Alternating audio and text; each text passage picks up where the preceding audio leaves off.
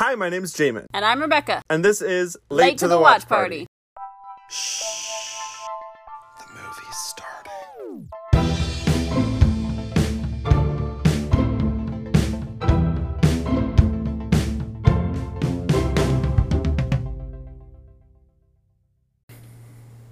Hello, everyone. Here we are, the Truman Show episode. The first official episode with video. You can see us in our glamorous studios here. This may be a reveal for some of you that we have not been filming on location. Every new person that listens to the podcast talks to me and they go, "Are you guys not in the same spot?" Nope. We're just good at what we do, guys. We're just in different locales. I'm propped back in a weird way, guys, because the only real thing I have to report is that I have been slashed up. I had surgery, and I'm still recovering from surgery. I had that hernia repair I was talking about in the last episode, and they really played it light how I would be post-surgery. I guess they weren't lying when they said, like, I would recover pretty quick and I could be up and moving around, because I am, but they made it sound like I would be, like, zero problems. Back to work. Yeah, like I took an extra day off from work. It was a kind of a task getting up the stairs. Who's laughing now about moving the bedroom down to the bottom floor? Having a great time down there. but I'm right in between doses on the pain meds, and so I'm sitting kind of propped back in my chair with a pillow cushioning my abdomen. No, have you guys ever been put under general anesthesia though? Because I do want to just share my experience there real quick. I have. That it's very weird, and I didn't like it, but it wasn't as scary as I thought it would be. I had a great time with it. The way everyone described it was like, you don't dream, you just go away, and I'm like, that's terrifying. That's like dying. And then but then people would talk about it like a time skip, and I don't feel that matches up with my experience. Because I was all freaked out. They wheeled me into the room. The first thing I said was, "Oh, you guys do listen to music in here." Because I could hear Gives You Hell playing. And the guy was like, "No, we don't." And I was like, "That's not the All American Rejects I hear right now?" And he was like, "Oh, that's music." And I was like, were we having separate conversations? And then, they kept doing stuff to me. So they put the mask over my face and they were like, "Don't worry. This is just oxygen." And I was like, "I know you're lying." And they were like, "No, really, it's just oxygen." And then in my IVs were in the top of my hands. That was bizarre. Mm-hmm. And my IV, I felt like stuff shoot into it, and it like jolted me every time. And I was like, "Oh God, here it comes." And they were like, "No, that's just the pre-meds." And then I started to make like weird jokes where I was like, "Oh, so I'm in pre-med now? I get a degree?" And they were like, "No, we would tell you if it was the anesthesia." And I was like, "No, you wouldn't." And then I don't remember anything else. Suddenly I woke up in recovery, and it was not like I skipped time. It was more like I woke up and everything in my life prior was a dream, because I don't remember falling asleep. And the only time that you go from being totally aware and conscious to then waking up from that state is when you go from a dream to the real world. And so the fact that just happened in real life, it was very disorienting. And then suddenly there's holes in my body, and it's madness. And I'm in pain now. And I think the first thing I said to the nurse, she was like, "Good morning." And I said, "They did lie." I was like, no. Betrayed. It hurts to laugh. So this podcast is dangerous. It is not a good feeling. So if you guys see me clutch my lower half in pain, it's because I'm in pain. Rebekah, how have you been? I mean, nothing very fun or exciting to report. I've just been working. I laid down and closed my eyes for 3 minutes, and I think I fell asleep right before I got on this call. Oh, nice. That's about it. I mean, we played D&D.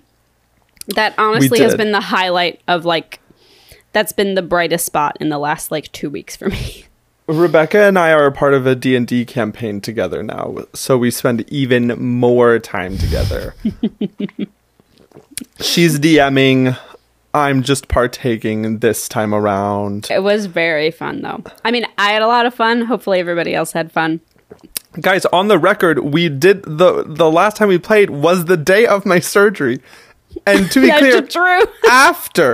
after the surgery. Jamin came out of the surgical suite, picked up his dice, and rolled for perception.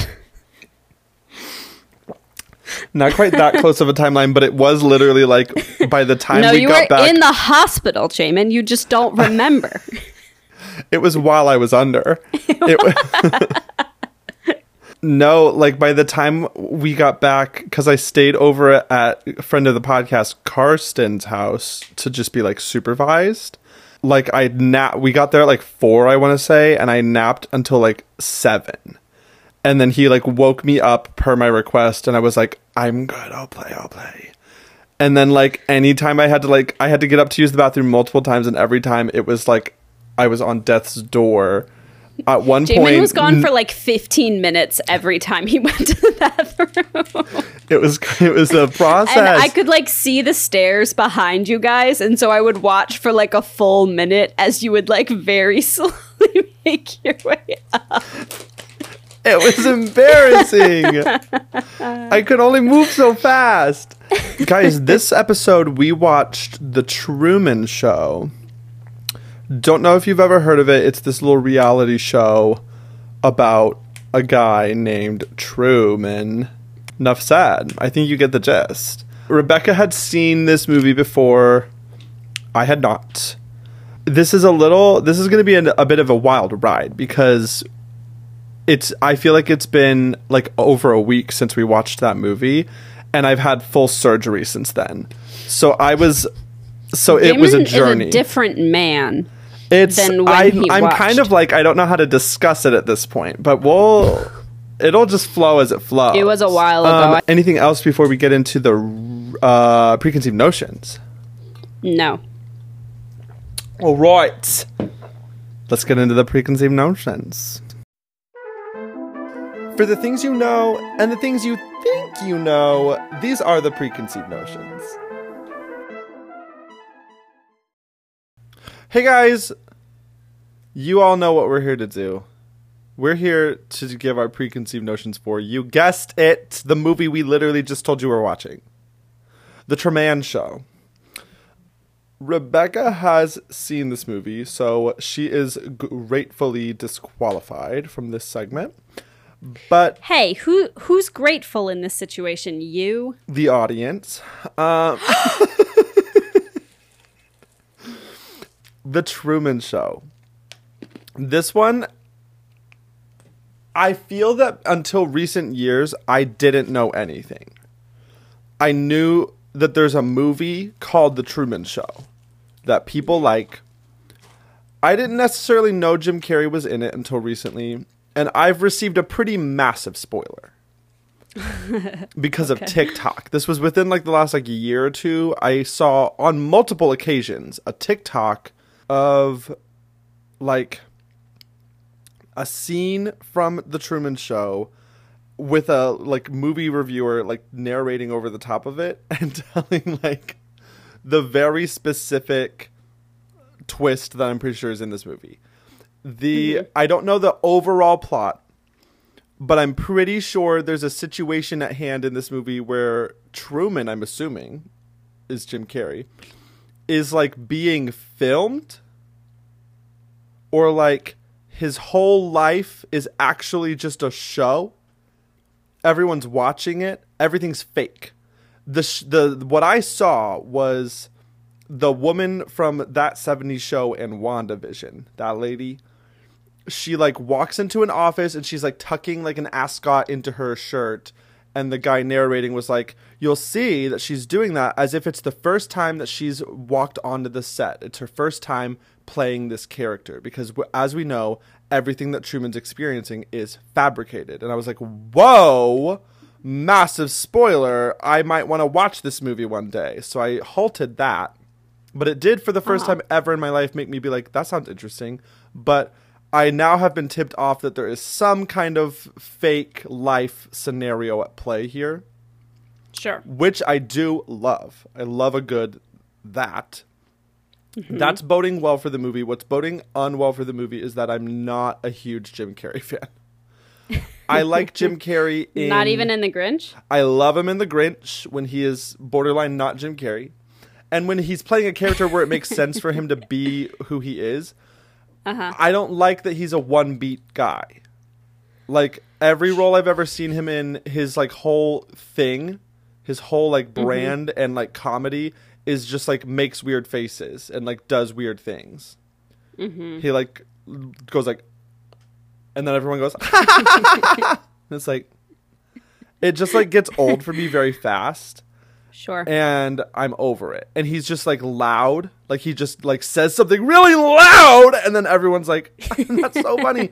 I don't know. It overwhelms me. Like, I'm just kind of, like, that style of comedy that's just, like, outrageous humor, like, doesn't really do it for me. But I don't know this movie to be, like, a comedy. So I'm hoping that maybe I just don't have to deal with that too much here.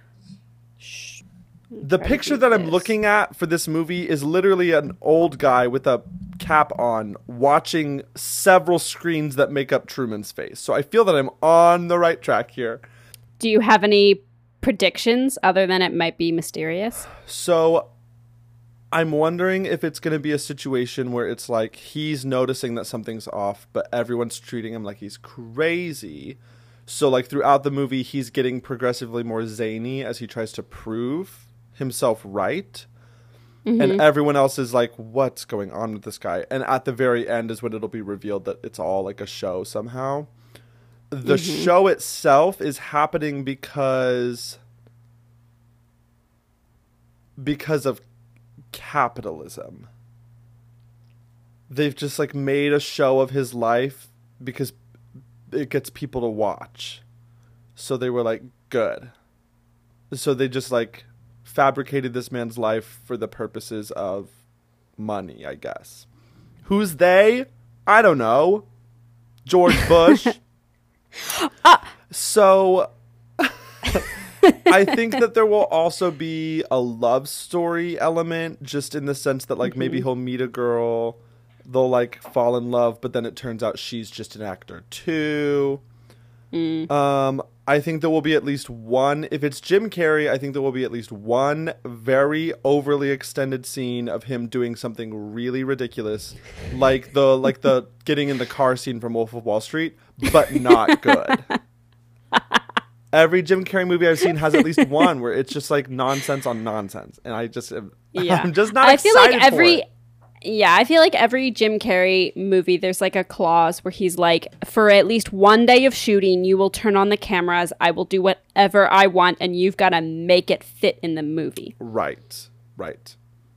Let me make one crazy prediction. I think we're going to get... I'm going to make 3. All right. Just decided.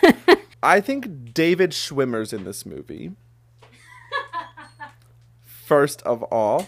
Second of all, I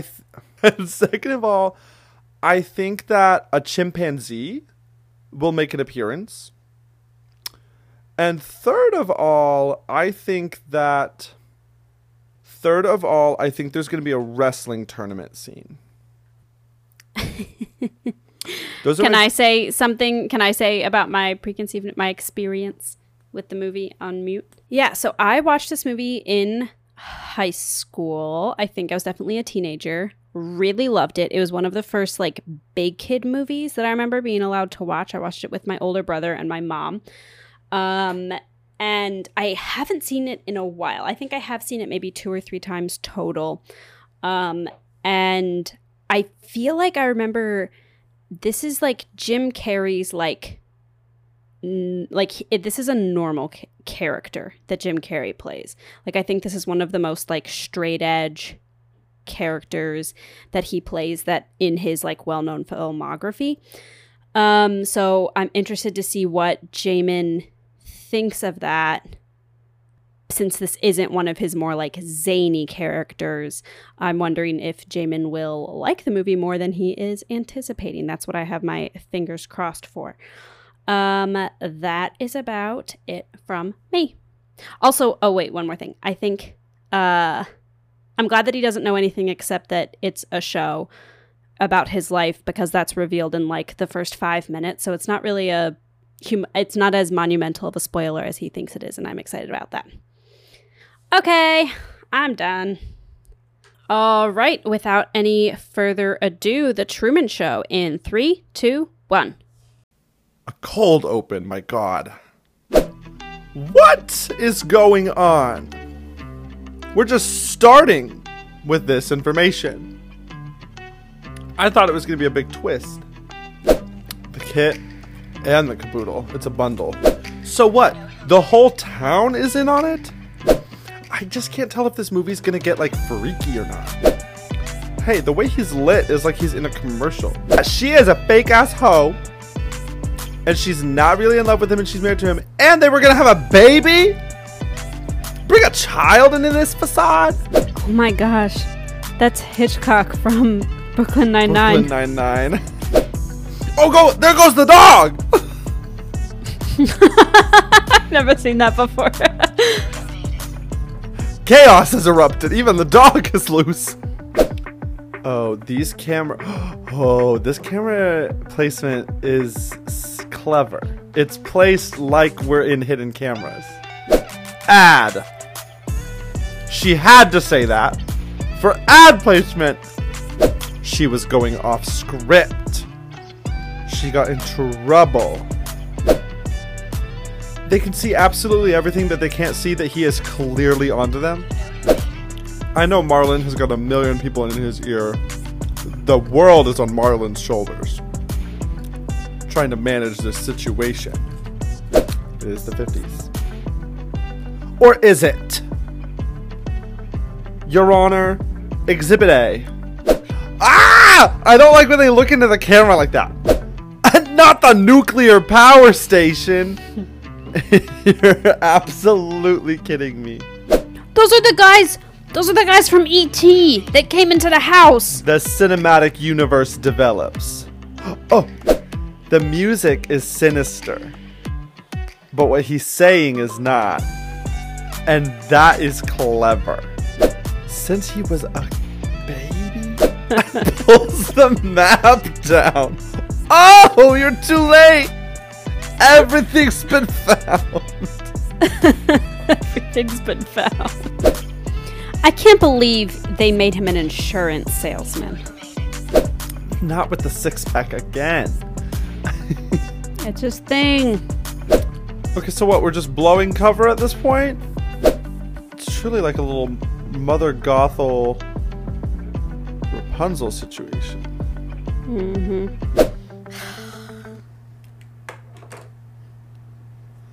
Rebekah. I can't. It happens every time.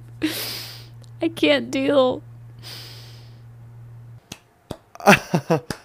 I can't believe that's how they ended it.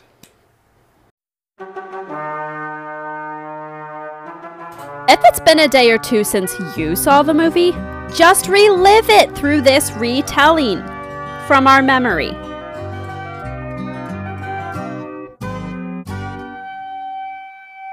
So, welcome back to week 2 of our new segment, yet familiar segment of the recap. Since I was the one who came into the Truman Show blind, I'm the one recapping it.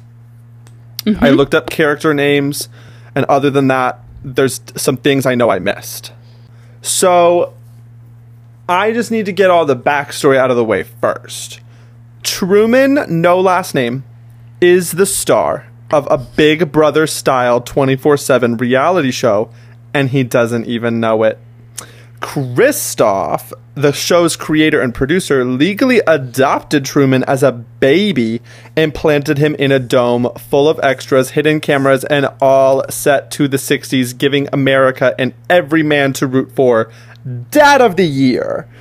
Truman works for insurance or something.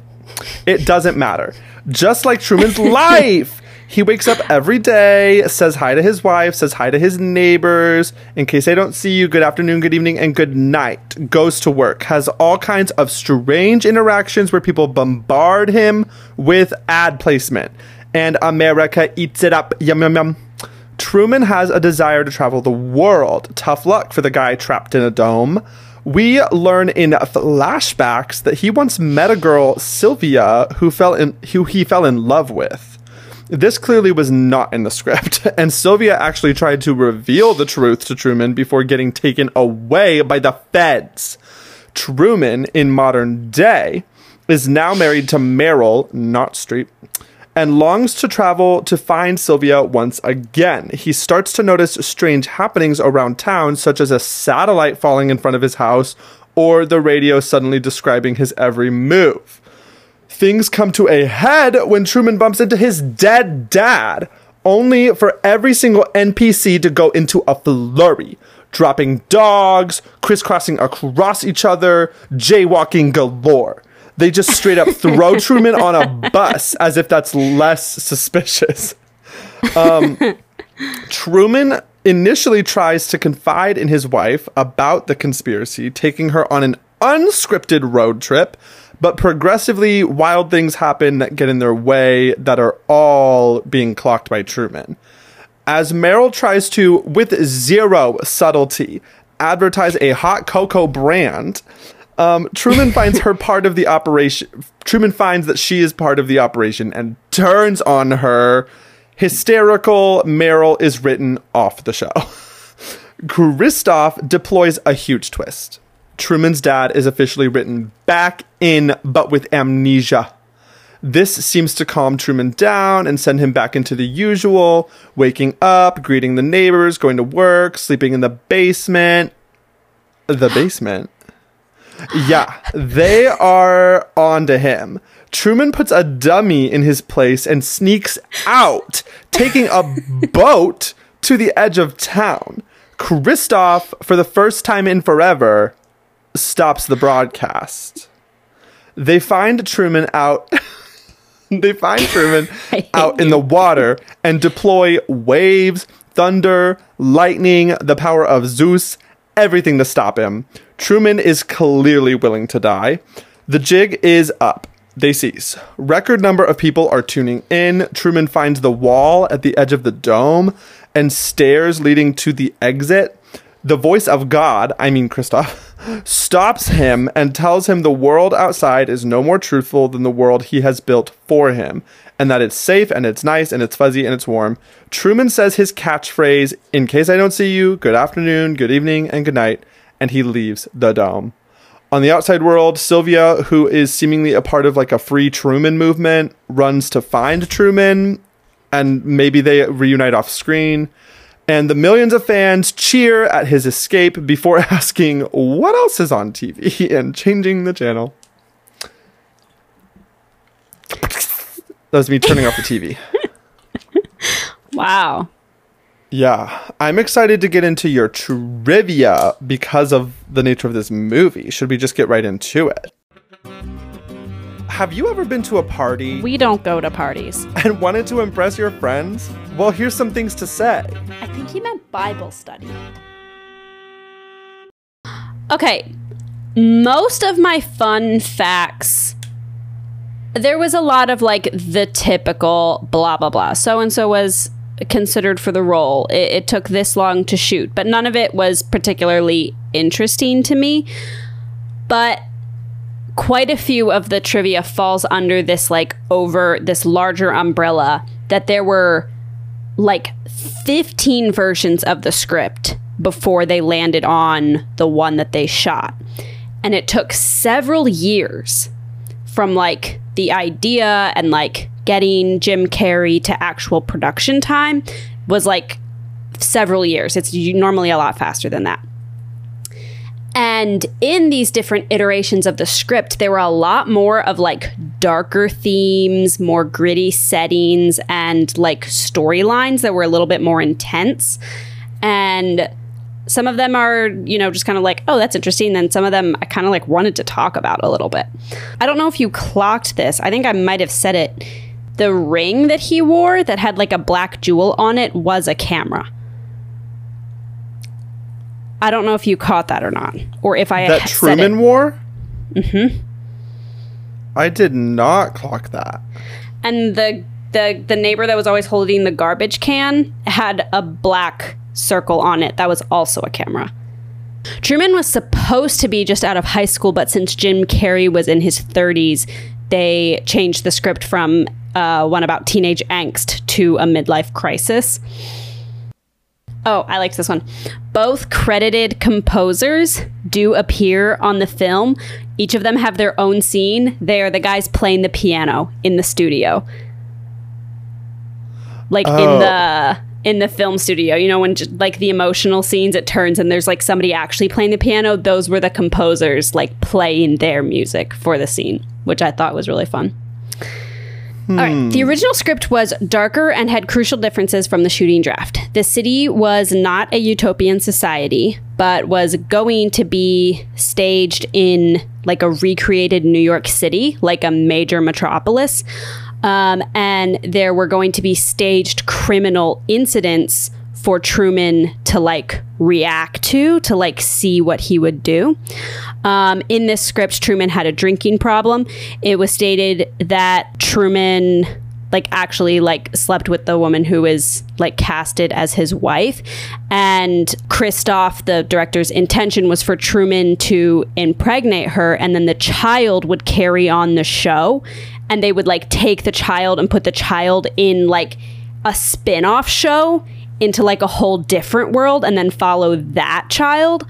The scene where Truman confronts Meryl was going to be way more aggressive and get violent. And then at the end, after Truman gets through the door to the outside world, he was going to meet Christoph and the main cast members on a rooftop. In that version, it was going to end with Truman like getting into attacking Christoph, like getting into an altercation and trying to strangle him, and the rest of the cast like holding him back, and then he was going to be reunited with Sylvia in the end. And I just thought all of that was very interesting. Yeah. And not that I wish that they had done that, but I would watch that movie. Like that raises a lot of like, I think a lot more moral, like the question of morality. I think they got into it with having Christoph, try to kill him in the ocean, raises the whole, like, is this right or wrong? But this separate version would have like been laced with that sort of thing. Mm-hmm. Mm-hmm. There were some deleted scenes that particularly followed his best friend. And in those scenes, like his best friend found him in the search and like let him go, like secretly was like, no, go, let him go. They had other deleted scenes of him where it like showed him really questioning Christoph's intentions. Like the best friend was written to be somebody who like actually genuinely felt for Truman and did have that personal relationship rather than just being Christoph's pawn. But then they ended up deleting a lot of his like filler those scenes that supported that, and he just kind of in the end just became like the mouthpiece for Christoph, best friend. Interesting. I have thoughts on that for the review portion. Okay, those are my fun facts. Was there any like little Easter eggs of like the clues? I read a lot of like product placement. Yeah. Of like, this can is turned this way, this box is turned this way. The lighting in all interior scenes are always like full, brightly lit so that you can see all, because they were saying how like the set, the costumes, the objects, everything was for sale. So everything is always being presented in like a really clear fashion. The only like dark scenes that they would have that were like outside on the dock or like on the beach, and even then there was like a full floodlight pointed at both of their faces so that the camera could pick them up. So this was an occasion where that was okay. Yes, because they were supposed to be on a set. Yes, correct. We'll get into it. So now it's time for the main discussion, but first we're going to listen/watch our preconceived notions to get into that. We're going to have a little post-conceived notions. Post-conceived notions. Discussion time. Guys, welcome to the main discussion. Everyone's favorite part of the podcast. Let's hit the ground running and address my preconceived notions. First thing I wrote down watching those was, had Jim Carrey clocked wrong? I really came for his neck, and I'll offer up an apology there. I did say that the show is happening because of capitalism, and arguably that was clocked correctly, because that's just kind of straight up what's happening. If you watch my face, I am pulling a Emmy-winning performance, giving away nothing, as you, hit the, deepest part of what I feel like is going to be our discussion later in your preconceived notions. This was another Forrest Gump situation, except there's a lot of misfires here. I did say, who is they? George Bush. Incorrect. That one was mainly a funny guess, but I'm still going to count it against myself. I did say there would be a love story that's not authentic because she's one of the actors, and that is true. I didn't clock the authentic love of Sylvia, though. The secret love story. The secret love.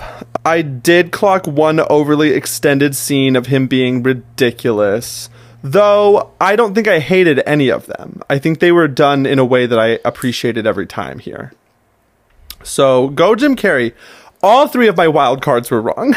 David Schwimmer was not in the movie. A chimpanzee did not show up, and there was no wrestling tournament. So, really, I came for the deepest heart of the movie and then completely went to a separate map. You hit a grand slam in the first inning and struck out in everyone after. I'm the one who didn't. So you have to lead off the intro of this, because I'm the one who saw it. I can't ask myself what I thought. Jamin, what did you think? I can't run this podcast all by myself. I mean, if you take a close look, my name is host of the show on this call. Is it really? Oh, there it is. In all lowercase. What is this, Matthias Lott? No, I'm a TikTok girl. Worse. Worse than Matthias Lott. Yeah. Are you going to put rock music over Matthias Lott? We'll see. Jamin, you've now seen the movie. What did you think? I liked it. I had a good time with it. And there was you can hear it in the reaction. There's multiple moments that I was gasping and on the edge of my seat. Mm-hmm. It did a lot of the things that I love in a fake reality kind of scenario. And so it was a good time for me. I'll be fully transparent. I'm struggling to pick a worst part. That's kind of how I feel about the movie. Maybe a spot that I really didn't care for will pop up as we discuss, but at the moment I don't have anything selected. So, good times. Okay, so let's talk about the script / the directing. Cue the jingle. The plot, the pace, the dialogue. Let's talk about the script. I want to talk about the camera choices, because I was clocking a lot of those. Yeah. That there would be some that were really obvious that was you could hear the camera going and it's zooming in. It's a CCTV Right. And then there was some that were just normal movie camera angles, but then it was the ones where I would suddenly notice mid-shot that there was a vignette around it, that there was that it was from the bookcase or something like that. I wouldn't even clock it initially, and then I'd be where am I viewing this from? And it was I guess only criticism of the script that I can think of offhand is I don't know how I feel about the choice to reveal right off the bat that it's all a show.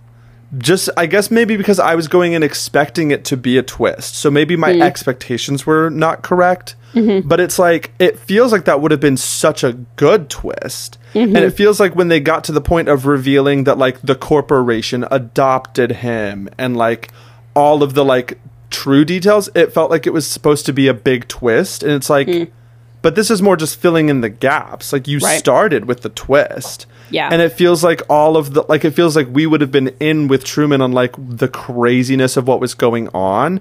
And maybe even, like, kind of questioning, is he just making it up, or is it really a simulation?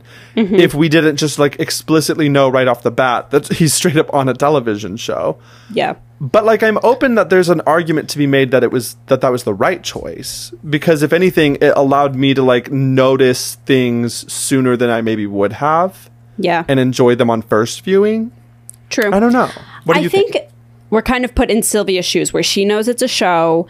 She knows that, you know, all of this stuff that he doesn't know, but then she genuinely feels for him and has a connection and wants him to be free and doesn't want him to be stuck in this lie that he's living. And so I think that by telling us straight off the bat, this is a TV show, and at first it's like, oh, haha, that's so crazy. Like, wow, that's just incredible. But then pretty quickly we get into, and we find out, like, that he's not very happy, that he secretly has been looking for this woman ever since she disappeared, that he's trying to go to Fiji from, like, scene one. He's telling these passerbys, he's like, oh, I'm going to go on vacation soon. And they're like, where to? And he's like, Fiji. And they're like, oh, that's crazy. Like, we're told from the start what's going on, and we kind of jump straight into that. So I think while it was a little bit overt, and I think I agree with you, I think it would have been fun, at least in the beginning, to be in Truman's shoes rather than Sylvia's shoes. I think would have been a really fun experience as an audience. Yeah, like, I can see why they did it. I just think that I agree with you. It would have been more fun to, like, not be in the know and find out and have more of a, oh my God, this is bigger than I ever thought that it was, with that whole, like, explaining montage. But you're right, it was just filling in the gaps rather than, like, twisting anything. That's a really good point. I think that maybe the compromise of, like, saving it for, like, just even, like, 10 minutes in, 15 minutes in would have been effective, because then you could have even saved the interviews for then. Like, we could have just had Truman in a day in his life, and then as soon as things start to get a little weird, we could cut to those interviews, and we're like, what? Yeah. Because I think that my initial idea of saving it for some big twist at the end, like, effectively removes our view of the horror of the situation, and instead turns us into just the TV show audience, where we're just seeing the spectacle of this man's life. Instead of, like, because we know from the jump that it's a show, like, you're right, like, every time that we're seeing all of these things, we're seeing how awful it is to manipulate someone's life in this way. I really appreciated the score in this movie. It was There good. was multiple moments where it was like what was happening on screen and what was happening with the score. It was just a good example of how movie scores inform the, like, what's happening on screen in so many different ways, where it's like they can either be adding to what's on screen or revealing that something else is happening. I think music is amazing. There was, like, I think it's one of the parts where, what's his friend's name? Eddie? I think it's Ed, yeah. His friend and him, it's like, I think after one of his breakdowns, are having a beer. His friend always has that six-pack. And they're, like, sitting out, like, on the dock, like, chatting about life. And it's coming across very, like, sitcom. Nope. Like, it was inspiration. Marlon. Okay. It's coming across very, like, sitcom, like, life chat moment. But the music underneath, I said it during the movie, was sinister. You said it, yeah, you clocked it. Like, it was like, it sounded evil. Something that I noticed on this watch through, where I was like, they get right to it. They don't spend a lot of time being like, oh, and here's how they make the show. They do it in, like, montage form in the interview, where it's like, here's a really quick exposition about how it's happening, and they kind of let you fill in your imagination of, like, how big this production really is. Like, they didn't have to show us 8 million, you know, crew members building the dome. They just zoomed out from space, and they're like, it's visible from space, and you go, holy crap, that's a huge thing. or Right. just starting right away where it's like that light falls out of the sky. And to me, I was kind of like, okay, so the show or this movie starts on like the day that everything starts going wrong, kind of like the day that it all adds up, rather than showing us, 3 weeks of the Truman Show of like little things here and little things there. They're like, this is the day that the light falls out of the sky, the rain starts on the wrong cue, and he finds out that he can't get to Fiji no matter what he does.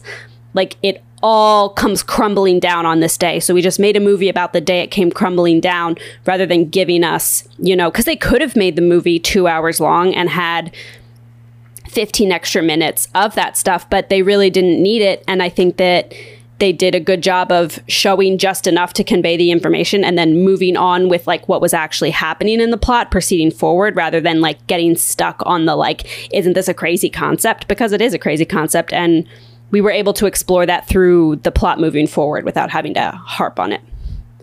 Yeah. I want to talk about, unless you have more to say on like the script and directing, I want to talk about the cast, because I have multiple things to say about the cast. Cue the jingle. So many characters in this movie. Did they do a good job? So Jim Carrey, I owe an apology to. Here's the thing. Yeah. I can't think of another movie that I've seen him in where he played this type of character. Like, this was a very different Jim Carrey for me.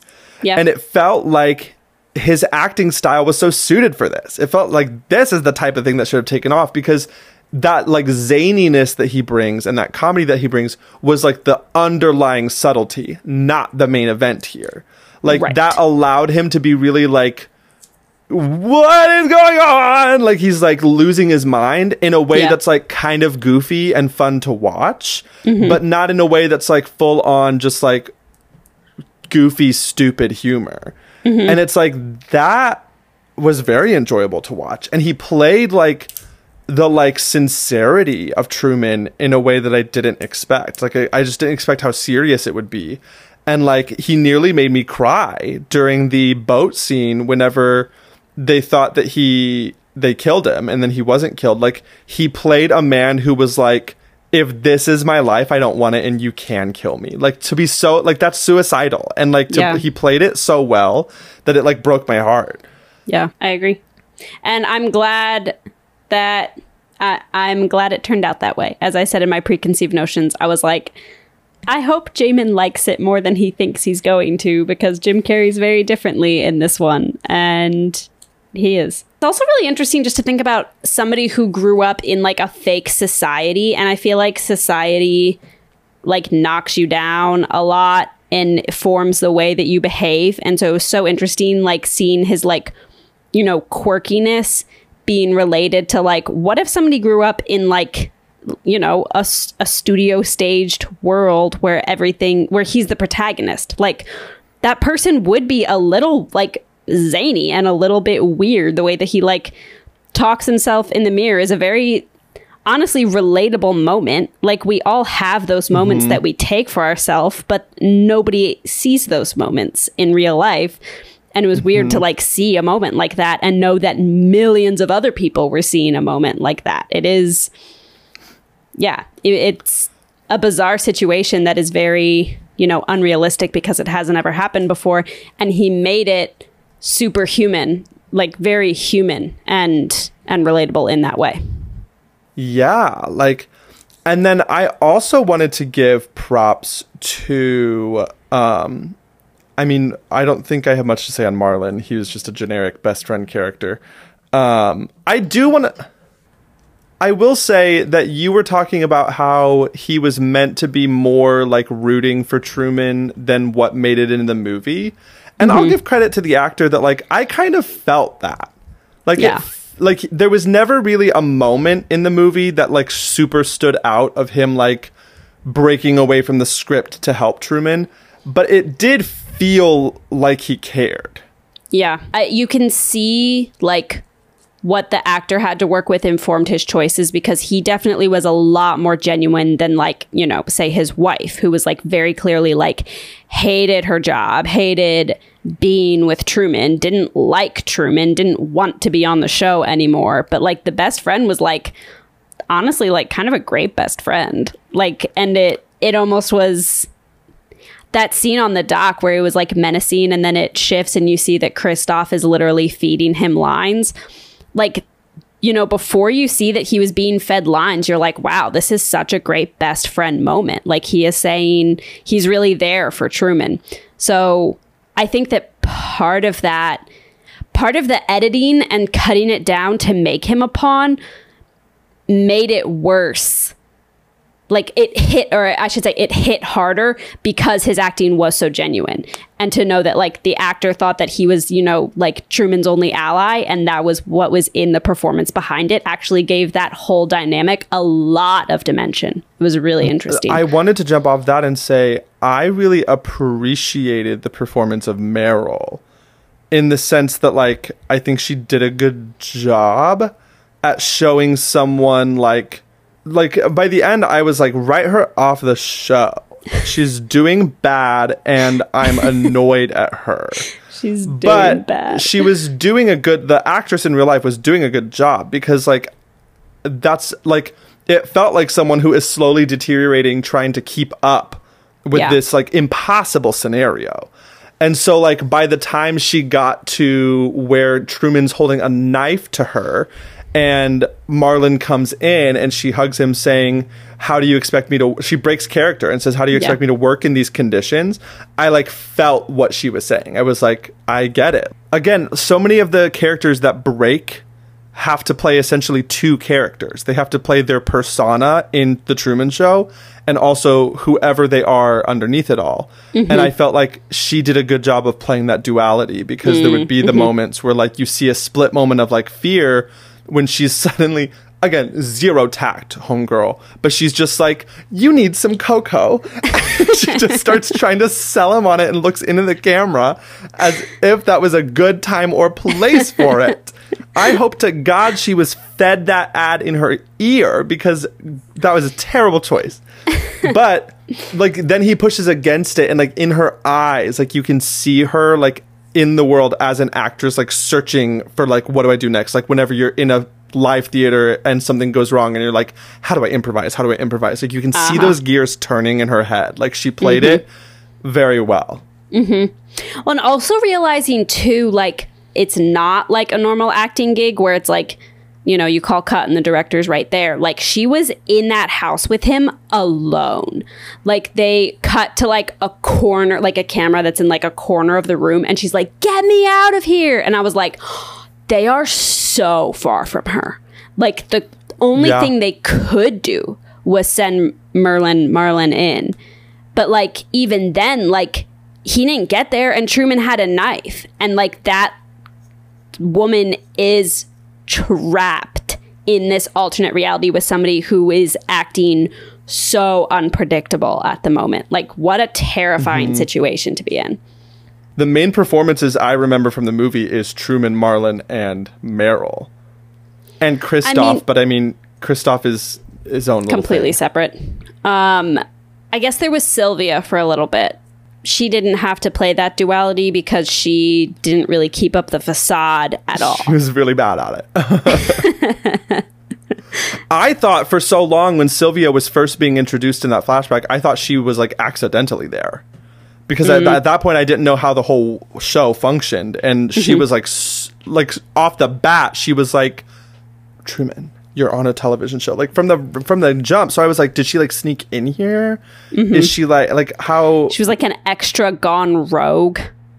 Well, and I think that's what it was supposed to be, is that she was just an extra, and he took an interest in her, and that wasn't. And then what they, was supposed, like, to happen. Pivoted and worked with it. Because they turned it into a whole marketing thing. They were like, oh, the stolen kiss, the forgotten love, like, blah blah blah, all this stuff. They really, like, turned it around for the show. I can't think of any, like, specific scenes that we haven't already mentioned that, like, stood out to me performance wise. I think just, like, any scene where like the world was crumbling around him, Jim Carrey did a good job of playing that confusion. Like I never felt like, come on, man, how are you not getting it? Like, it felt like he was always getting it as much as one in that situation could get it. Yes. Like, it didn't feel like he was making stupid choices and like seeing past, like he was always on to it. And like, but he was never like overly smart where he's like, oh, it's a television show.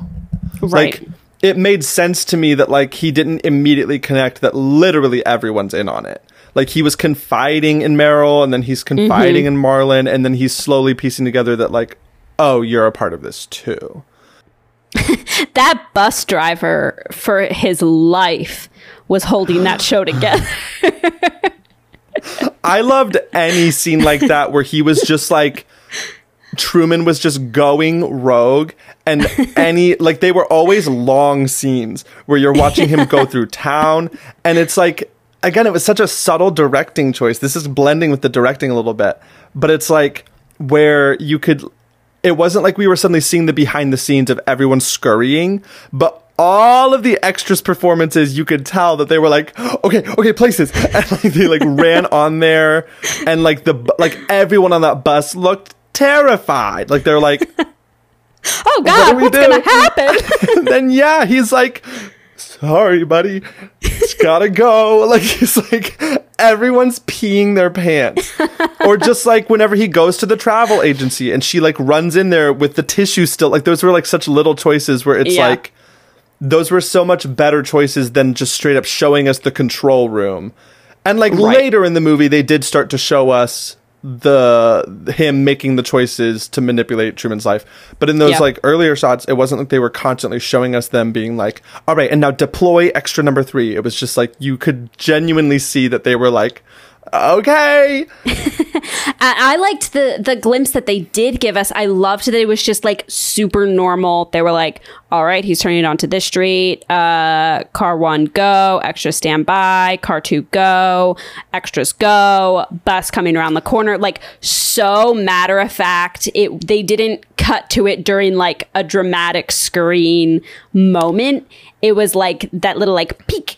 Was so mundane, and like the thing behind set that he saw, like you said, was craft services, like such a mundane thing, but just like almost so normal that you were like, how has he not realized by now that they're narrating what he's doing? But I feel like if my audio, like radio, suddenly cut to that, I wouldn't put it together for a couple of minutes either. Like, it wasn't until he turned onto the street and they were like, oh, turning onto Lancaster Lane, and he was like, wait a second, I'm on Lancaster Lane. Right. This is, at this point, cue the jingle, because let's just get into the meat of this story. What does it mean? What does it mean? What does it mean? But what was this movie about? I loved that they never, maybe a little bit with Christoph, but even then, not so much with Christoph. They never depicted it as maniacal. They never depicted it as evil. Whenever they're cutting in on them being like, all right, and now we're a go for this street and this actor's coming on. Like, it was never like them completing a scheme to get money. It was genuinely the way that like a film set is run, or that a stage manager on a show is just like, all right, cue curtain. Like, it was just very mundane, like you said, and matter of fact as part of the world. And then even with Christoph, which Christoph is its own topic within the meaning, but it's like, even he wasn't depicted as like having some kind of evil agenda. It was so genuinely all just depicted as, we're just running a show here. It also showed that it had been going for so long. Like, they weren't in the like, oh, what if we did this? It was like, they have been doing this for 30 years. Like, it is just a routine at this point. It's just everybody clocks in for their shift. Those, overnight tech guys clock in for their overnight shift. And it was interesting seeing like their parallel with like the parallel of the people who tune into it at that time of night. It's just like a part of the way that everything has always worked. And so like normalizing such a crazy situation really aided in that, what you were saying. Like, it wasn't maniacal. It wasn't like, ha ha ha, we've got our pawn right where we wanted. And it did start, I think, just at this point, we're fully into the meaning and morality behind it. But we already cued the jingle. Oh, that's right. His whole thing of like, I can raise him in a world that isn't the way that the real world is. Like, I can protect him. I can give him such a nice, happy life. Like, that being, the starting point and what kept the show going. And like, the motto that was written on those crew people's t-shirts was like, love him, protect him. Like, everybody caring for Truman and having, these thousands of employees who looked after his every need, and these millions of people who watched every moment of his everyday, like, loved Truman so much. But he was, like a bug in a glass cage or whatever. Like, his life was all a lie. There are really, once it's all said and done with like, what is the like meaning and like themes behind the movie, one of them I was really clocking during, it feels like there's two like ideas being had here, and they kind of cross over with Christoph, because there's the obvious of like society and reality television and making a spectacle of someone's life. Right. But then it felt like, and I think I said this during the movie, it felt like there was like a Rapunzel kind of angle happening here with like Christoph and Truman being Mother Gothel and Rapunzel. Like, it felt kind of like a modern retelling of Rapunzel, because like, it's literally a baby that he stole and trapped in. Rapunzel is trapped in a tower. Truman is trapped in a dome where everything is provided for you. Don't go out into the big scary world. I have everything you need right here. And then there's literally a love interest that essentially like finds them there and tries to get them out. And in the end, like, they're the one who has to get themselves out, yada, yada, yada. But it's like literally like the whole like confrontation between them at the end felt so Rapunzel of like, don't go out into the, like, it's like, stay with me from Into the Woods. Like, like it was like, it feels like they're like, he did genuinely view Truman as his son almost, and did genuinely love him in some ways. But I think that it's complicated with Christoph, because I think that it's the both hands thing, and he does genuinely love, I think, Truman in a way, and does genuinely want to create a good life for him, and has this opportunity to create this perfect little utopia world for him in the Truman Show. And then he has this director side of him that is creating something that's never been seen before, and the ratings are through the roof, and he can create a character that's so relatable for Americans. Like, I think that like, he talks about it. Like, I think he genuinely cares about those things. And so then they intersect in a really ugly way, where I don't think either one is effectively being accomplished. Like, you are like, they're like, in the worst way possible, his little like son that he's wanting to create a perfect life for, and this reality show where he uses his son for those purposes, like, are just meshing to become something awful and abusive. Well, and I think that they're like diametrically opposed like outcomes. Like, you can either have somebody that you love and take care. I think the problem is that he views his idea of like loving Truman is that he knows what's best, which is spot on for a Mother Gothel like comparison. It's really like, I know what's best for you, and this is the best life for you. And he's not. This really is a very like interesting parent-child relationship, because what is, crippling and stifling and lying to Truman, and Truman doesn't have any agency over his life or any ability to make any of his own decisions, really, because he's living in a snow globe. And at the end, that's what Christoph has to do, is like, let him go.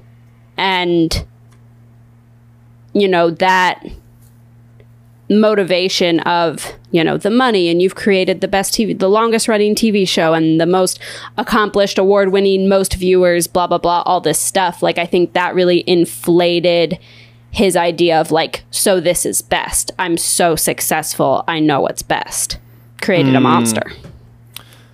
Like a little cycle. Yeah. I think the constant cutting back to just like everyday Americans watching the show, and then especially the ending where they all are like, yes, go Truman, freedom. What else is on? Like that, like it was just a show to them. Like they didn't love him. They didn't care about him. He was just entertainment for them. Yeah. I feel like we get so, when we get, with the way we consume media, we separate it in a way where we fully dehumanize that other person. Still even right now today, like the way we discuss celebrities and the way we talk about them on social media, or the way we talk about their breakups, or the way that we lust after them. Like it's in a very, they aren't a real person way.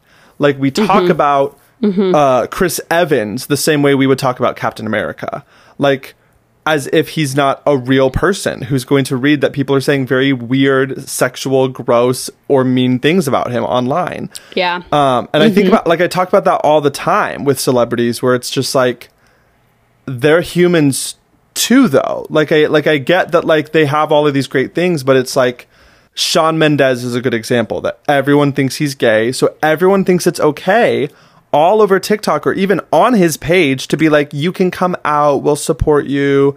Oh, the closet is made of glass. And it's like, that is so gross to say to a person. Like, you wouldn't say that to your friend. Yeah. And it's like, I feel that this movie did a good job of showing that it's like, the audience isn't some separate character. Like, we are that person. And like, we even have shows like, was Big Brother a thing at the point of this movie? Because like, that's literally what Big Brother is. So Truman Show came out in 98 and Big Brother started in 2000.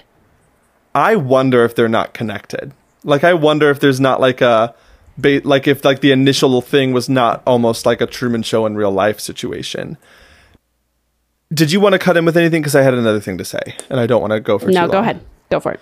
Well, I was just going to say, I think there's obviously also a component to the story that's kind of messing around with the idea of free will. Of course. Yeah, absolutely. On like small and larger scales. The illusion of taking away choice equaling protection.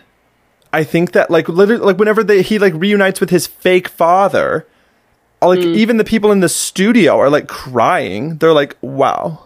That was beautiful. They're like congratulating each other. Like they don't see what's happening here. Like they don't see that this is not okay. And I think it's because they see it as like, well, he was raised in it. He doesn't know any better. Like we've protected him from all these other things. And so these are genuinely truthful experiences. Yeah. It's so interesting to see, you know, a fully grown adult who's lived in this utopia, who has learned life lessons, but through such a stilted, manipulated way. You know, like he knows loss because he lost his dad in the boating accident, but the whole purpose of that was to make him afraid of water so that he wouldn't try to leave. And then they used that fear of water to keep him prisoner, and it was something that they fabricated. Like, that's so messed up. It's so sticky. It's like, because it's like, in the end, he did experience a father figure. He did experience a death. He did experience a trauma. Those were real experiences. And he very well could have experienced them out in the real world. It's one of those where it's like, whenever Christoph says at the end, he's like, the truth you will experience out there is no different than the truth you will experience in here. And it's like, I don't agree, but I don't have the most articulate way to say why. Because it's like, he is going through all kinds of stuff in the dome that are affecting him the way they would a normal human and are playing out the way they would, but they're not, like, you're playing God. Like, you're putting yourself in charge of another person. Yeah. Which then I think does really reveal Christoph's true colors there in the end. Because, you know, he says that it's about love. He says that it's about caring, about giving Truman the best life. But then at the end, like what you were saying, where it's like, and he even tells Truman, like, it's going to be the same, just here, I can protect you, is basically what it comes down to. And so we see that, like, Christoph's whole MO is that, is the control over Truman's life. it's not wanting the best for Truman if Truman's going to come across the same hardships. You know what I mean? It's about having the control and the say in exactly how it happens. Can I also say, I just thought of this, because I thought about it, I think, during the movie, where I was like, why would the actors sign up for this? Why would they sign up to live full time in this restricted dome where they're pretending the entire time and trying not to get caught, basically?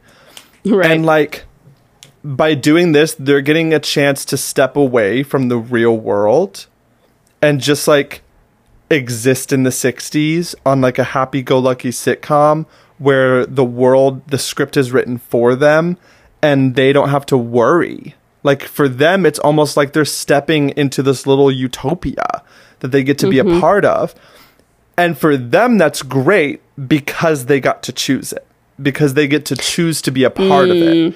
And Truman has to suffer for that to happen. Truman is not choosing it. Truman is a victim of the situation. I did not think of that. That is very interesting. Yeah. That's kind of all I have to say. I didn't take any notes during the movie. I didn't either. I was thinking the whole time. We didn't even get into, and at this point we don't have time, but like the fact that there was multiple babies lined up and all of them were unwanted pregnancies that were then used for the show. It feels like there's a whole can of worms, a whole commentary there that we didn't even scratch the surface of about pregnancy and abortion. And I am not even prepared for it. But as soon as they revealed that, I was like, what is going on? I think it aided in sort of that denial that Christoph was in, of this delusion that he like saved Truman and that what he was offering was just so much better than anything that, you know, that baby would have, like, then that baby's life would have turned out because of the circumstances that he was actually born into. And then just sort of fueled all of that. You know, the story that Christoph was telling himself was different than what he was actually doing. And I think that was part of that, like, motivator of, like, this baby would have been nothing without me. I made you what you are. This idea of, like, just because you're alive, that's the best case scenario. Right. And you should be grateful. Oof. What? I have a funny part that I just thought was so funny. But I don't know if it's going to be my best part. I don't think it is. So I'll say it. Because I don't think you picked my best part. It's when he's like, what do you want to be, Truman? And he goes, I want to be an explorer. And she just pulls the world map down and she goes, it's all been discovered.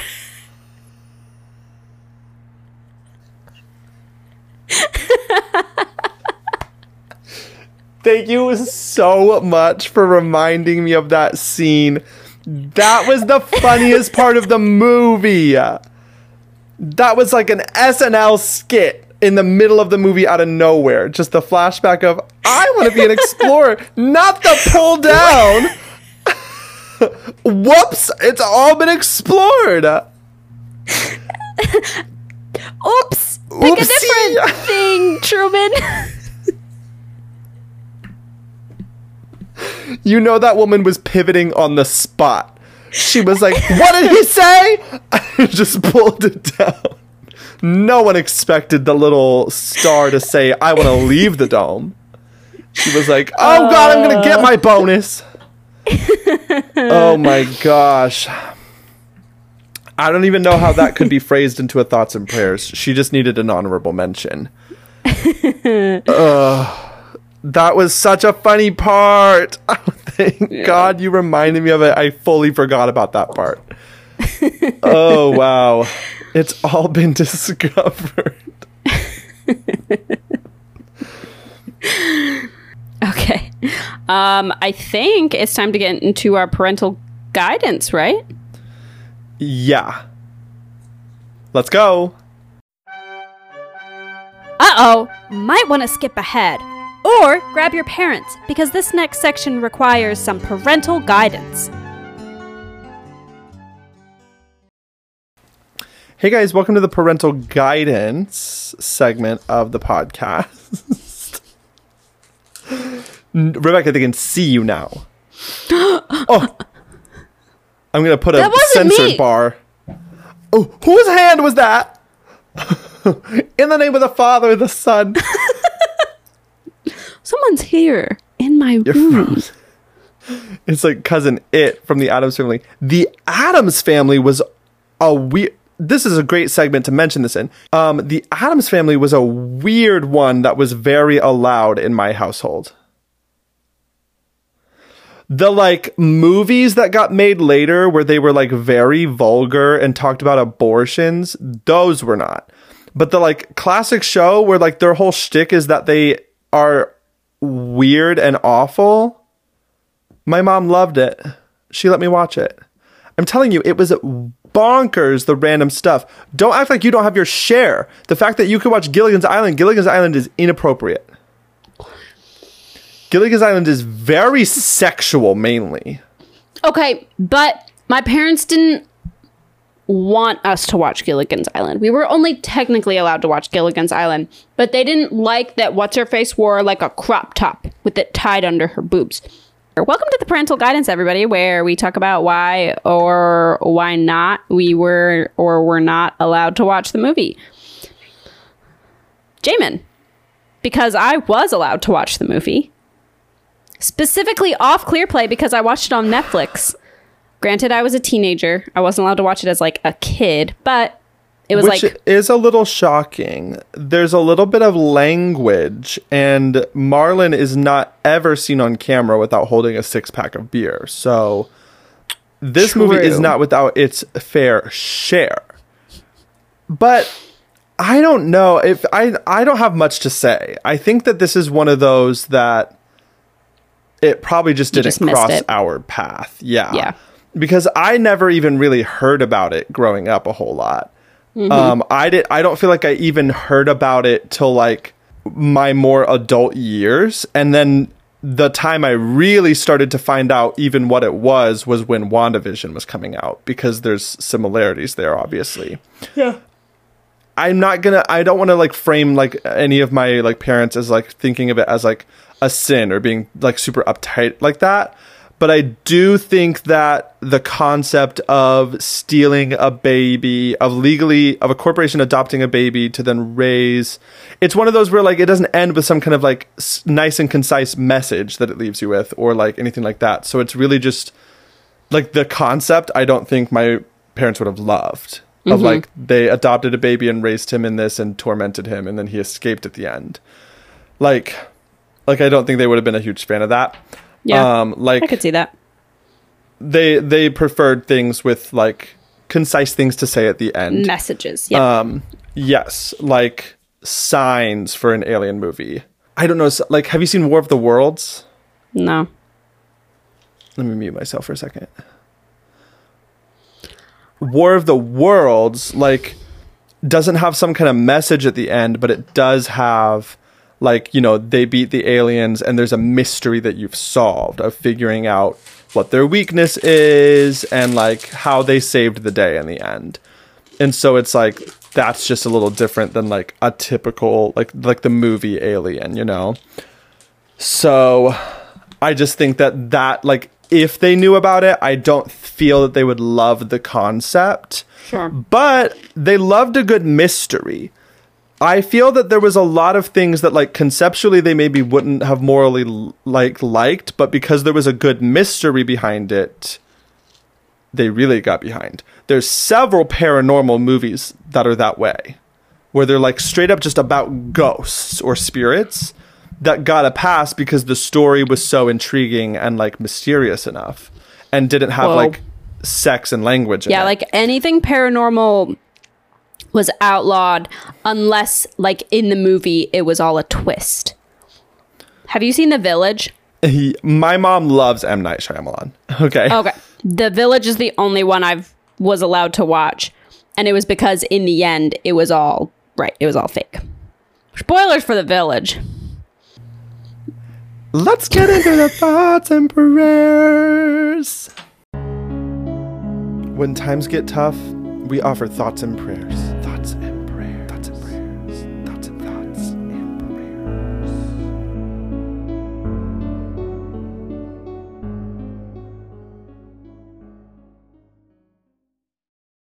Hey, welcome to the thoughts and prayers. Welcome. This is a very romantic segment. This is a very soft-spoken segment. You guys know and love this segment. This is the first time getting to watch this segment, so you'll get to kind of see how we present our thoughts and prayers. But this is a comedy segment where we just use the template of thoughts and prayers to offer up thoughts and prayers to different ideas, concepts, moments, thoughts about the movie. You'll catch on pretty quick.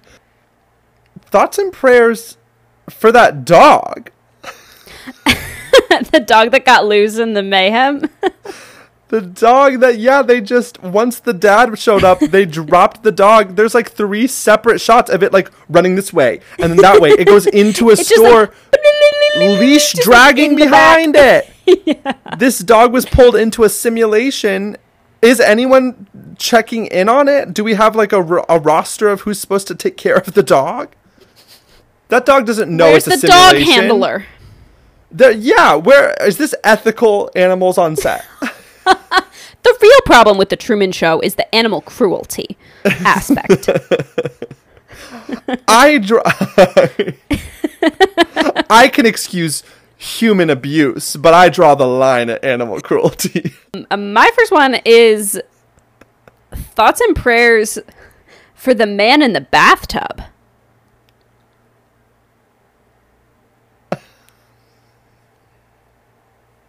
That guy is only ever watching at like 2 a.m. and he's in the bathtub all the time. Can someone check in on him?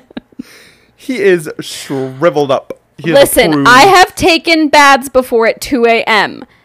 Every time that happens, I am in a very low point of my life. I feel like people who are flying high, enjoying life and success and money and human connection are not in the bath at 2 a.m. Piggybacking off of that, my thoughts and prayers go off to all of the diner patrons who are not getting their meals anytime soon because their waitresses are too busy watching reality TV. I mean, there's never a cutaway to them where they're like coming up back to the screen, busy from a day of work. They are only there to watch the show. They're never actually working. Clocked They're just like leaning against the bar like... There's like... The one with the really messy updo, she's consistent. The other one, I feel like she like pops back in a couple times. The work dynamic is not equal around that diner. And there's a lot of people behind them who are definitely not getting their scrambled eggs. Especially when it's packed out like a sports bar on the day of the Super Bowl there at the end. Yeah. I hope nobody came in there for food. Why would they? Why would they? Why would they when Truman is missing? Those women aren't hired to waitress. They're hired to like hype up the crowd. They work for the Truman Show. hype men. Yeah. True hype. True hype. That is such a good name for like a Truman fan club. Rats, 22 years too late. Dang it. All right. My next thoughts and prayers are for the Broadway of this world. More specifically, the struggling dance quality on Broadway because the Truman Show has snatched up all the best choreographers. How do you mean? Like in the world where the Truman Show exists, Broadway probably sucks because all the best choreographers work on the Truman Show to get 8 billion extras in the right place at the right time without causing mass mayhem. Okay. Thoughts and prayers. Hamilton doesn't exist in that timeline. Hamilton could never exist in a world that the Truman Show exists. In this essay, thoughts and I will prayers for them demonstrate not how having Hamilton. The Truman Show existing leads to Trump never getting elected. It's a domino effect that starts with Hamilton never coming to be. So, my next thoughts and prayers grow up to the other babies who didn't get born on time and were then raised as disappointments. Can you imagine ever living that down? I mean, come on. You could have been Truman. Especially if the deal was that either they're raised unwanted by that mom or by the Truman Show. I mean, can you imagine their life? They're like, you could have just been born sooner.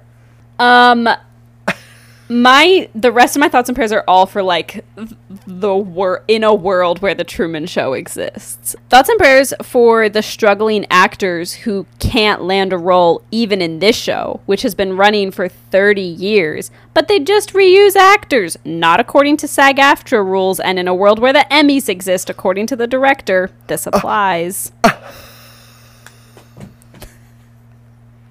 Rebekah pulled out a book this big and was like, I know how Hollywood works. That was crazy. Well, it's like there's this whole, like, the whole, like, thing how, like, Law and Order, like, makes, you know, that's the only way that actors could ever make a living is because Law and Order, like, because you can't reuse actors on shows. And so, you know, they need new people every episode that's been running for, you know, 20-something years. Everybody's been on Law and Order. There is no Law and Order in this world. The Truman Show has taken over. This is a dark alternate timeline. They've got to be operating under different rules because how are they getting paid? What are they getting paid for? As far as their life is concerned, their housing and food is taken care of. I don't mean to advocate for the Truman Show. I feel like not everybody does, though, because when they showed that town at night, nobody was, like, coming out of their, like, houses. Like, I think it's implied that a lot of people go home at the end of the day. That's true. I feel like there was a moment where, like, at nighttime, like, people weren't coming out when they should have been. Because it was when he was missing and they were going all over the city. There was nobody there. And then when they showed it up, they were like, get all the extra, like, get every extra you can to go search the street. And then they just linked arms and walked in a line. Like they were marching for women's votes. Thoughts and prayers to Meryl Streep, who, through this biopic, we learned has quite the history and journey in the Hollywood space. She's done lots of things, lots of experimental things. She's been fired. She's just like the rest of us. And I don't know where that gap gets filled in. I don't know what she went through, what lows she stooped to get back on the saddle. But she's doing great these days. My thoughts and prayers go with her that she heals from that trauma. I mean, I picked up on that this was clearly a young Meryl Streep. She was named after Meryl Streep. I don't know if she was supposed to be Meryl Streep. Was she actually named after her? Mm-hmm. All the characters were named after, like, major film figures. To be clear, I don't actually think she was supposed to be Meryl Streep, but I think it's funny to assess since she's an actress named Meryl. It is. Poor girl. I hope she and Truman can meet later and, like, work through it. Because I feel like, honestly, Truman would be pretty sympathetic to her plight. I don't know if I would. The person who faked being in love with me for 5 years and actively contributed to my trauma. If you find out that there's been some person in the sky calling all the shots on your life and he's capable of doing this horrible thing, couldn't you accept that he's capable of doing horrible things to other people, like putting actors in unsafe environments? Who made her book this gig? Probably her agent when she was a nobody down on her luck when she was 22. Meryl Streep is allowed to make mistakes. And she's allowed to be forgiven. accountability first. If I'm true. My last thoughts and prayers. My last thoughts and prayers go out for the engineers who worked tirelessly to create a realistic weather simulator, only to have their beloved system used for attempted murder. That'll keep you up at night.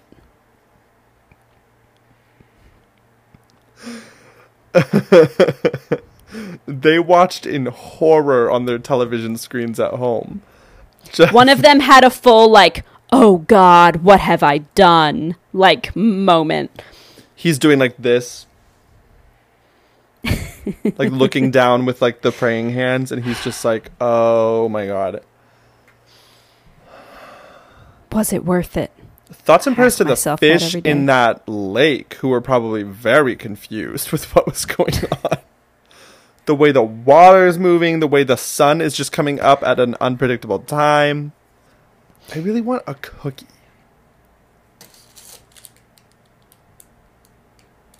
That is insulting to offer as a cookie. A Nutri-Grain bar? Guys, let's get into the best part, worst part of it all. For those that listened, thank you. And for those who skipped right to the end, we get you. Here it is, best part, worst part. Hey guys. Welcome. Hey everyone, on the count of three, everybody. Let's all as an audience sync up. Welcome to the best part, worst part.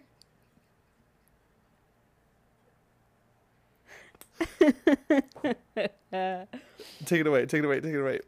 Hey everybody, welcome to the best part, worst part, where we talk about what our what the best part and the worst part of the movie, where we have to pick a specific moment. We can't pick like a theme or a character, and we can't have the same one. Those are the rules. Jamin, what was the best part of this movie for you? Easy. Sorry. The way Easy. You felt me on that one.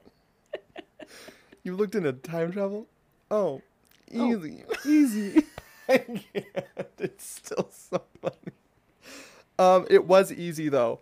For me, the best part was when he is in town and bumps into his dad. Oh. That was my first like oh shit moment of the movie, where like I gasped, and I haven't gone through the footage yet, but I'm pretty sure for the rest of that scene I was like jaw dropped, like I was just like beside myself, because it was like the first really big breaking of the simulation moment, where like not only did like something crazy happen, but then like the like agent swooped in and like got the dad out of there. The dog was flying. The like people are like pushing Truman onto a bus. Like it was like, what's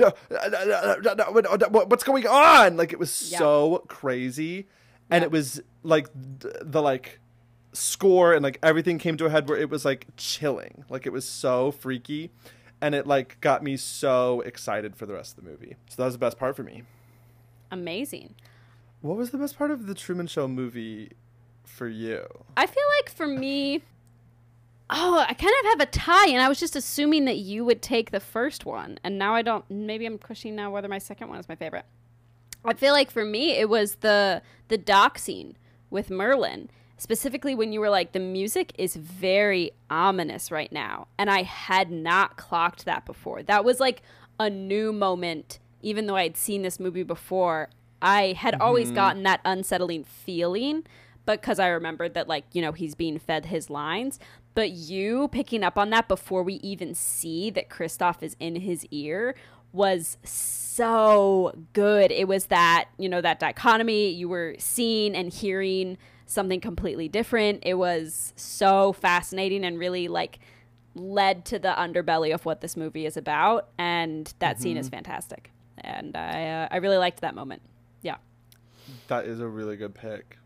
What was the best part? Nope, we already did the best part. Jamin, what was the worst part of the movie for you? So the real answer is I don't think I have one. Ooh. Controversy. I think it's a really good movie. I think it's really well done. It's one of those iconic movies that's iconic for a reason. I think it's like a freaking like like, if it's not a 10 out of 10, it's like a 9 out of 10. Like, it's Right. really good. Yeah. So I'm nitpicking. So I just said when they find out that he snuck out of the basement, I feel that me as an audience member, I clocked what was going on within like 10 seconds. And that scene takes them like 3.5 minutes to figure out what has happened. It drags a little bit. Where it's they're like reviewing the backstory of those two crew members. They're like having a full conversation. It does go on for a little bit. Well, and then Christoph comes in and he's like, "What's he doing?" And then they like recap everything, and they're like, "He's sleeping down there." And then he's like, "Zoom in. Okay, look at this. Okay, now look at this. Okay, now zoom in. Hey, have someone go over there. Hey, go down there." And it was like, I clocked as soon as the vibe got suspicious that he put a dummy there. And it's like, it wouldn't have been unbelievable for me, especially from Christoph, for him to have like clocked it pretty immediately what has happened. Yeah. And like, I get that like maybe he clocked it, but he needed to like see it. Confirm it, yeah. It was but it was a little moment where I was just kind of like, all right, get to the point. But that's me nitpicking. Like that, I didn't hate that scene. Yeah. It was a good scene. Do you have a clear worst part? I do, but I feel like after thinking about it, it's not. But in the moment, I was like, ugh. But like now, like thinking about it, especially with the context of the whole like parental element, for me, it was the moment where Christoph is in the studio. He's like finished talking to like those crew guys, and he like goes up to the screen and he just like strokes Truman's face. And it's like a very intimate moment that when I was watching it, I was like, that was weird. But like, and I think it still is weird because Truman's a 30-year-old man. But that idea of like, you know, like a parent like opening the door while their kid sleeps and just like, you know, just like taking that in for a second, or like going in to like say goodnight or give them a kiss like after they've already fallen asleep. Like that's a very like deeply parental thing to do. Like I feel that with the baby that I nanny. Like when I'm rocking her to sleep and I just like stare at her face. I'm just like, I love you so much. So like I understand the intent behind it, but the execution was just a little weird because it was a screen and Truman is a grown man. Yeah. For me, it was one of the first moments I think that like tipped me off to the theme of like him actually feeling like a parental figure. Yeah. Yeah. The Mother Gothel of it all. But for you, Jamin, was it worth the hype? I'm glad you asked. As much as it could be. I'll say that it was really good and I liked it, but it's one of those movies that I didn't really have hyped up for me. Like, I guess in the sense of like, I know that it's an iconic movie, and so thus it has hype. It met that hype. I get why it's iconic. But like, I didn't hear this talked about all the time like I did Pulp Fiction. And then like even when I've heard it in recent years, it's just been mainly as a comparison thing for things like WandaVision. And so I really didn't like know about this movie a whole lot. But in the sense of I know that it's like a very popular movie, and like, so like in that sense, yeah, like like it met that hype and exceeded it. I thought it was really good. I would watch it again. It has a very good rewatchability, like meter, because it's not just boring. Which like, and I know that we feel differently on some of these things, but I feel similar to like The Goonies, or I'm not going to put Alien in this category. Like there's a category of movies we've watched thus far that I can definitely see myself just like having on, like while I'm baking or while I'm cleaning, as like a on movie. And like Goonies falls into that category for me. This movie falls into that category for me. There's others that I liked in a way where I'm like Alien, like I'm sitting down and watching that. Like that's not just an on movie. There's others where I'm like, I don't want to watch it. Like Deadpool. Or honestly, E.T. If I remember correctly, we gave E.T. a pretty positive review, but it's not one that I'm like, I wasn't enamored with it. Like I'm not like, oh, I want to watch E.T. I feel like I enjoyed it for what it was, and I've moved on with my life. I feel the same way about The Dark Knight Rises. You just grab these movie titles out of a dark alley and punch them in the face and throw them there to die with these call-outs. Anyway, guys, this episode was so much fun. It was a great first episode with the visual format. If you're watching us on YouTube, feel free to like this video, subscribe to the channel. We're getting crazy. Or comment below. Let us know what you thought of the video format. And if you're listening to us, it's the usual stuff. We would love it if you rated or reviewed us on your given platform that you're listening on. If you look us up on Instagram, Late to the Watch Party on Instagram, you can follow our link tree, go to all of our socials, follow us on whatever podcasting platform you prefer. Now that we have the video format, we'll hopefully be posting some TikToks, getting the word out there. On Spotify, for the Spotify users, as usual, you guys get a little prompt on there. That's just kind of like, what did you guys think of the movie? And you can respond on there. And we might pin, top response on there. And to our international listeners, if you out yourself, you will get acknowledged on the podcast. I mean, immediately. I'll fly you out to the States. Oh. At some point. This is a satire podcast. Don't take it seriously. And next week we'll be watching Pocahontas. Thanks so much for listening to this or watching this episode. We're very excited about this new format. We promise if you think that we look like bums, that's just the way we look. And you are absolutely right. You are assessing the situation correctly, and also we just aren't used to being on camera. So we'll start doing full blowouts for our hair and full faces of makeup. I don't even own makeup, but I'll buy some for you guys. If we make money, that's when I'll start. If you guys start sending us money in the mail, then we'll attach our Venmos down below, and you can actually just send us some money. Straight up. Thanks. Like a little tip. Like if you're a good person. So, otherwise, enjoy this little sneak peek at our reaction to Pocahontas for next week, and have a good week, everyone. Bye. Bye. I'm just saying, girl, I know you don't like him, but I mean, he just got back from war. He's not like boring. Was her name Grandmother Willow before she transformed in this way?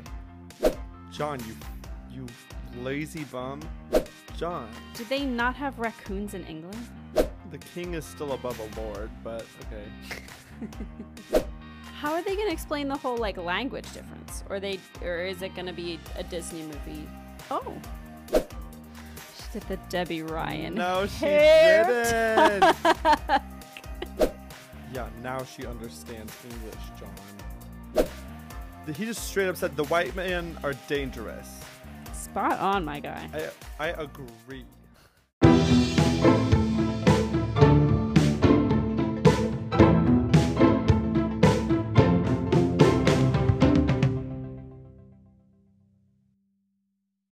Okay, great.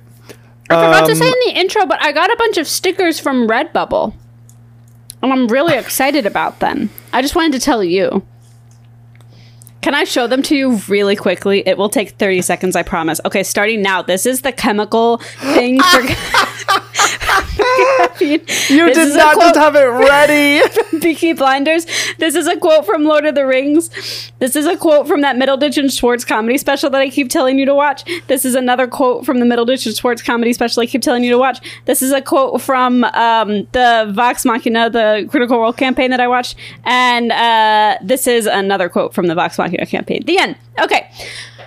Jamin, what did you think about Truman Show? No.